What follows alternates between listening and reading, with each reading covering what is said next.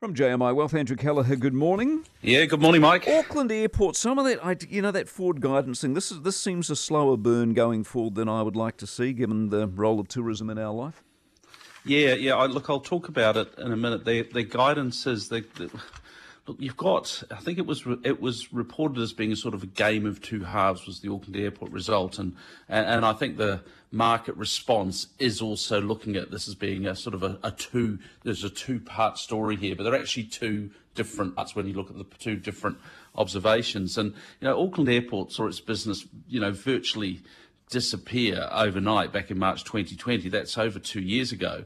And, they basically had to accept this incredible amount of uncertainty. The thing is, more than 2 years on, this uncertainty is still at pretty high levels. So if I'm looking at the annual result, and I talk about the two halves, we had the first half of the year, and then the second half of the year, they saw a strong bounce in passenger numbers, particularly in the last quarter when we all started travelling domestically, and that, the fact that they saw that lift in passenger numbers, plus they had pretty good control of operational expenditure, saw a better than expected outcome for the financial year. They were comfortably ahead of their guidance. So their earnings, 144.5 million, net profit, reported profit was down 59%, but it was at 191.6 million. But they actually reported they had a net underlying loss of 11.6 million. Now, they'd given guidance to a bigger loss.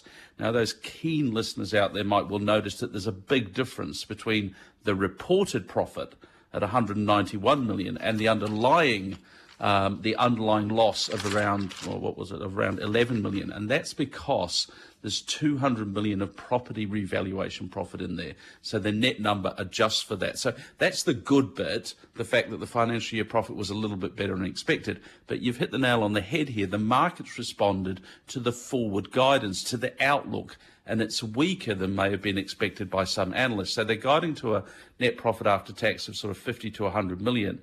And they've given some evidence of passenger numbers, but they are lower than expected. And I'd make a couple of comments, Mike. Firstly, there was a fairly wide range of expectations on this expected profit, and some analysts were in that expected range, but not all.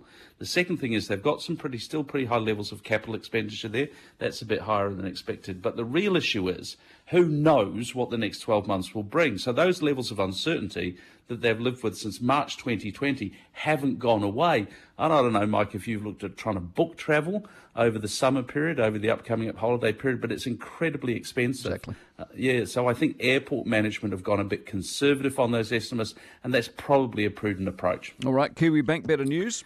Yeah, look, we had a number of reports yesterday. Precinct Properties was in there as well, and Skellerup had a pretty good result too, probably the best on the day. But I wanted to highlight Kiwibank because I think that Steve Jurkovic and the team at Kiwibank have delivered a very solid result, and well done. And they've been very keen to remind us also of a very pertinent fact here, that they're our only big New Zealand-owned bank, so the profits remain here in New Zealand. And we know that billions of dollars of profits made by the big four don't, because they're all owned by Australia. So they've got Australian parents. Now, they delivered a record net profit, growth above market trend. They did make some interesting comments, I thought, around strong lending growth in the second half of their slowing lending growth, in the second half of their financial year. So they had home lending growth of 1.8 billion, and that was the very strong first half of the year. But then second half, hello to the very messy introduction of the CCCFA, LVR restrictions, interest rates up, unsurprisingly, a cooling housing market. So the second half was harder for them.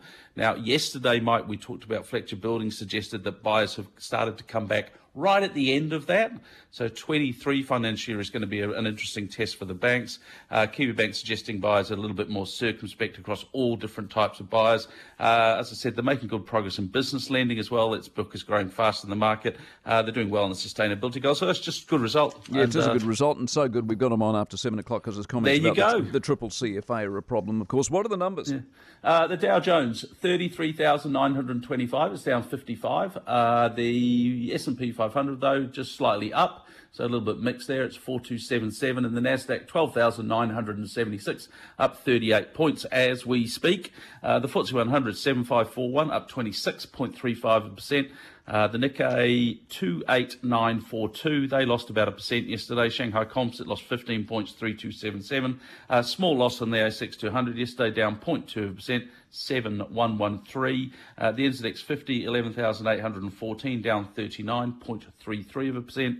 On the currencies, Kiwi dollar 0.6253 against the US, 0.9043 Aussie, 0.6202 euro, 0.5242 pounds, 84.97 Japanese yen. Gold, $1,758, and Brent crude, I'm sorry to tell you, it's gone back up, $97.32. You're a champion. Have a good weekend. Catch up next week. Andrew Kelleher, jmiwealth.co.nz.